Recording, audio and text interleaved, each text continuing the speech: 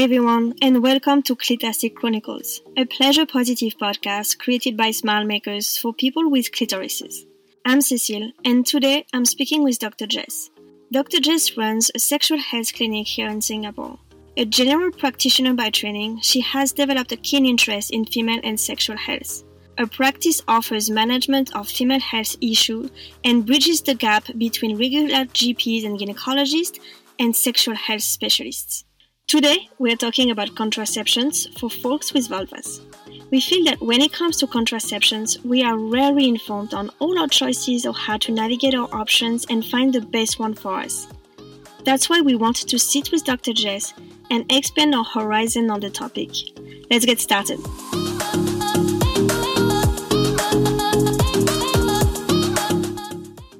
Hi, Dr. Jess. Thanks for being here with us today. And today we want to talk about contraception.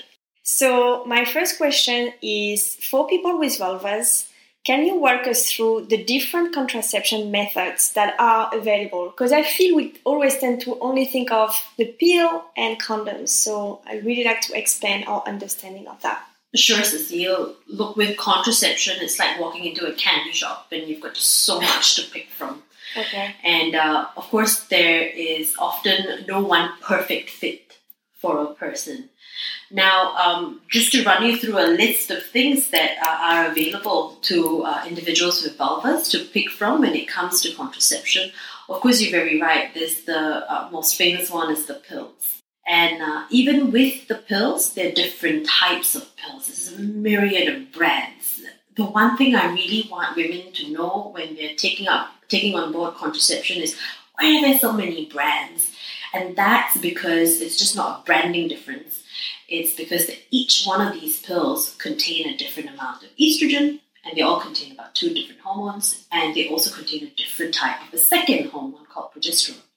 And a different amount of estrogen will have different side effects. A different type of progesterone can have different benefits and different disadvantages. So, for example, we rely a lot on that second hormone. Like, what is in that second hormone in the pill that you're taking to determine whether, hey, is this hormone going to help me with cutting back my acne as well while I'm taking the contraceptive pill? Or is this hormone great for my hair issues? Or this hormone less likely to cause problems with my sex drive or my vaginal dryness? Or is this hormone not going to help, cause me to have a lot of weight gain? Or is this hormone going to cause less disturbance to my moods? So it is important to just understand how a hormone or a birth control pill is picked for you and why one might suit you and another won't. So that's pills in general. Then we've got other options. So some people can't take pills, it's a definite no-no for them. So it doesn't mean if you can't take pills, it's the end of your contraception options, but there's many that are left open for you. So you've got things like injections. So you might go for injections that gets given to you in your arm, just like any regular vaccine. And those injections are sort of taken once every 3 months. Probably one of the most cheapest forms of contraception available right now. Okay. So is it also estrogen and progesterone? No. So besides the pills, which are what we call combined oral contraceptive pills, some people know it as COCP, which is like a little acronym for combined oral contraceptive pills. And that why combined is because it's got the 2 hormones in it. Okay. Now, if you don't go for the pill versions, which are the combined pills, then you're left with other options that all contain only a single hormone. So they contain only the progesterone, 0 estrogen in it. Okay. So this might be great. These options might be great for women who are breastfeeding, because estrogen, if you take estrogen, it actually cuts back the amount of breast milk that you produce. Okay. It might be great for women who've got migraines, especially the ones with that the auras, where you get the visual warning, just before your migraines set in. Some people get sparkling vision, zigzags across their vision. So those sort of women cannot take estrogen because it truly increases their stroke risk. Not having estrogen in your contraception is also wonderful for women with a history of breast cancers, because having the estrogen on board is a big no-no for them. So they have to then take the other ones, which have no estrogen, and of which one of the examples of a progesterone-only contraception is the injections, which we call the depot injections, the ones that you take once every 3 months. And so the pill, it cancels periods. Is that also the case of injections? The pills actually do not cancel periods. So when you take the pills, you might notice that there is usually, when we think about pills, we think about having a period once every 4 weeks. Yeah. And in the pills, you might have pills that only accommodate for 3 weeks. Then there's no 4th week of pills. So it's an absent week. So it's a week that you take a break from the pills, and then you will have a period in that week. And mind you, these periods are not natural periods. They're all sort of fake periods, all controlled by the pills. Yeah. So if you do the pills such that you take the 3 weeks worth of pills, you take a break, you have your period then the moment the 1 week break is over, you come back on a next packet of the pills. So you do have a period every month. Yeah. But they're not free periods. Yes, they're not your natural periods. They're all controlled by the pills. However, you can take pills in such a way where you skip the break entirely. Then you go back to back with your pills. It's quite safe to do that with our modern pills because the amount of hormones in there are really not quite a lot compared to the ones that were first designed 60 years ago when pills first came out.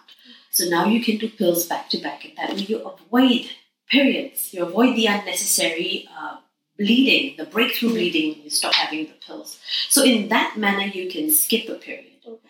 However, when you are, and the whole reason why we did this pills this way and have that break, so people might ask, why do they have that break? Is it necessary for us to have the break? Why make pills like that then?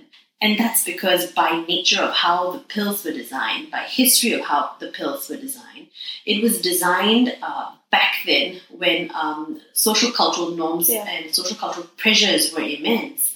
So they didn't want to, displease the Pope, displease the church, and they wanted this to be something that women could use without straying far and going off tangent with how periods naturally work. You're supposed to get your periods once every month, so let's create something that mimics that. So that's why you had that break in there.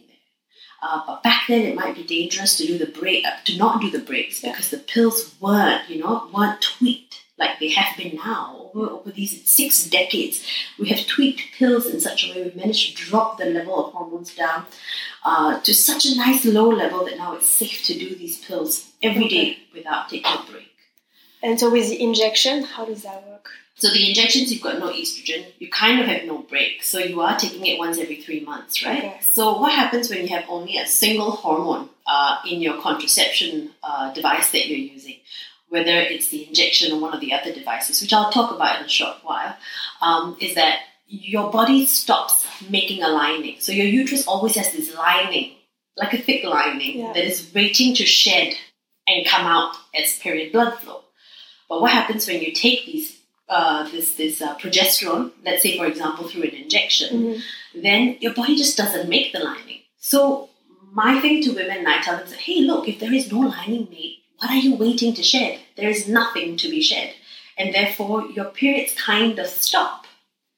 But you're only relying on one hormone in your body. And there could be moments where this hormone level just dips a little, and then your body just receives this unusual signal to, the levels dipped a little, so I'm going to shed a little bit of whatever tiny lining is left, and you might get a little bit of spotting here and there. Okay. So there can be a little bit of that erratic, what we call nuisance bleeding in the first 6 months when you are on devices that contain only one hormone in them. Okay. So there are other devices besides the injections. So we've got implants that go into your arm. Okay. And they stay there for about 3 years, and they slowly release the progesterone hormones. Okay. Then you've got IUDs, which are intrauterine devices because they live within the uterus. And they're popped in there through a tiny, tiny procedure which can be done literally at the bedside with you completely conscious. And they just live in there, your uterus, for about 5 years, and they release these hormones very slowly across the 5 years. And that way conferring you contraception.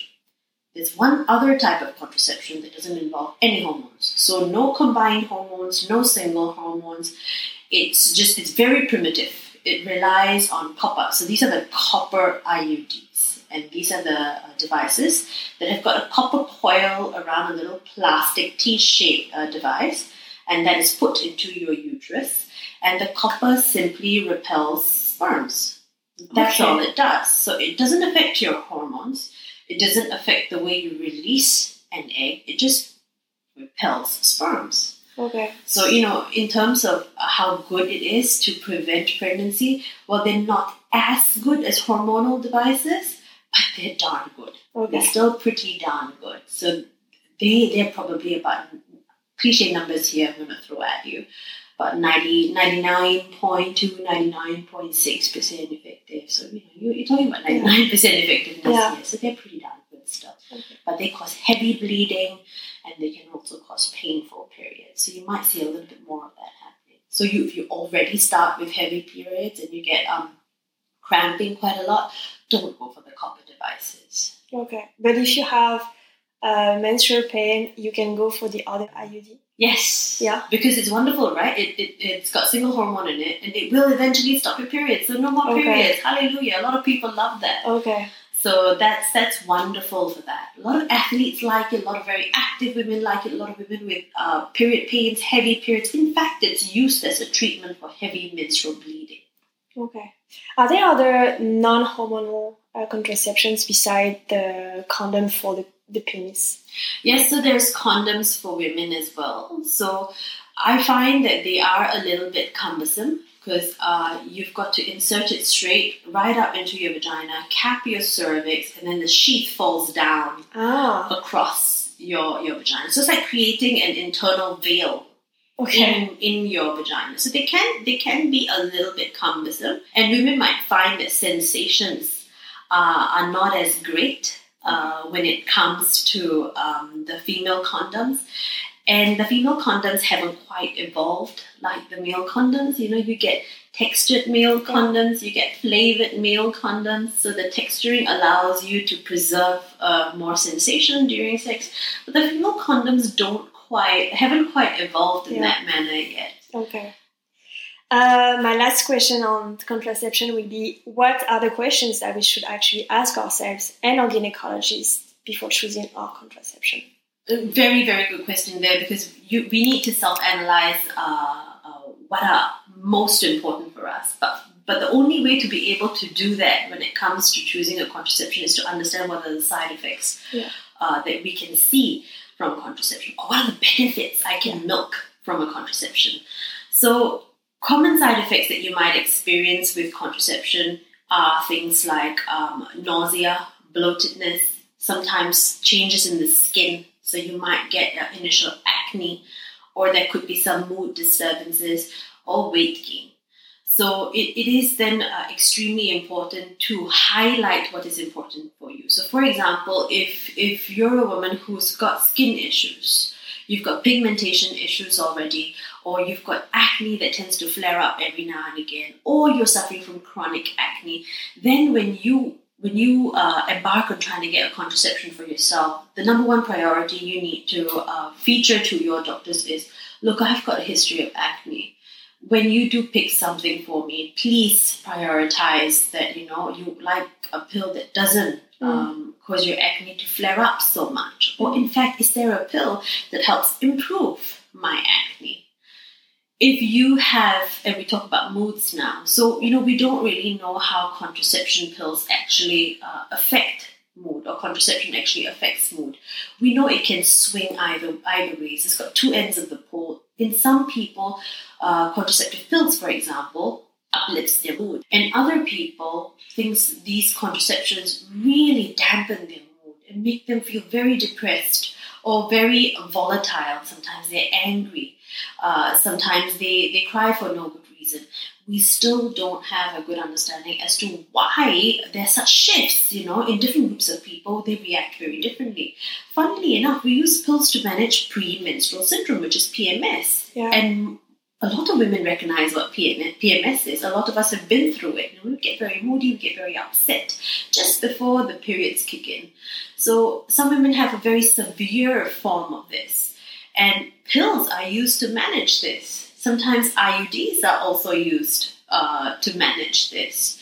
So in terms of moods, it's a good thing to then highlight it and go, hey, I've got mood issues in the background. For example, I have a history of depression. And you might say, can I just, when you pick a pill for me, could it be something that doesn't throw that off too much? And studies have shown that, it actually is dependent, how the pills react in you is dependent on personality. So are you an anxious sort? Are you a worrier? Because it tends to trigger a little bit of depressive moods in these individuals. So it's to process these things and ask yourself, hey, what am I like personality-wise? What am I like mood-wise? How will this affect me? Am I only moody when it comes to certain parts of my cycle? Or am I always this way? So those are the kind of things you might want to think about before you get into a consult for contraception. I think there's so much information available on the internet. A lot of women come in already knowing what pills can do to you, what contraception can do to you.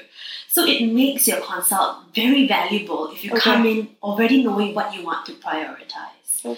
Another thing with contraception is that we know contraception can have some impact on sexual function.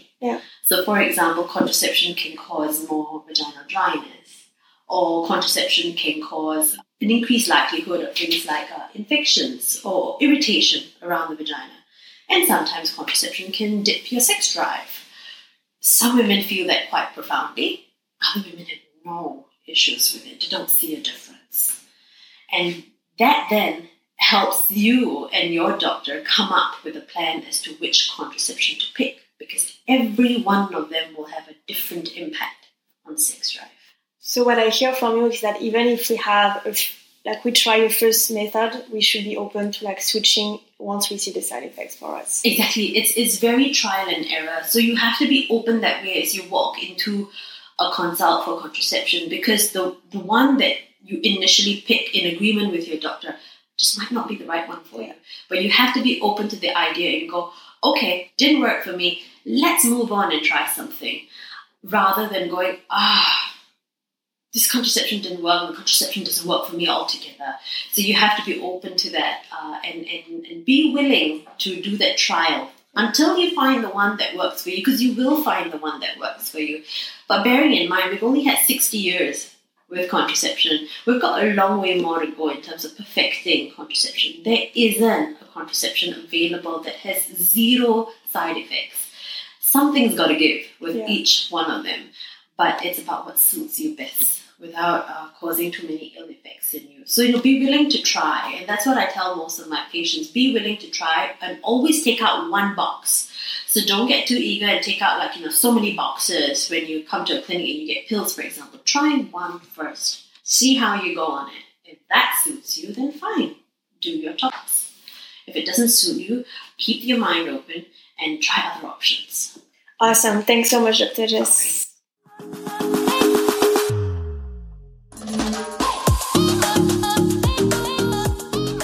We hope you enjoyed this episode of Clitastic Chronicles and found snippets of wisdom that you can apply to your own sexual health. If you like this podcast, share it around with your friends and give us a 5-star review on Apple Podcasts or wherever you're getting your podcast from. This will help us make it easier to find. For more sex positivity, head to our website at smilemakerscollection.com. See you there.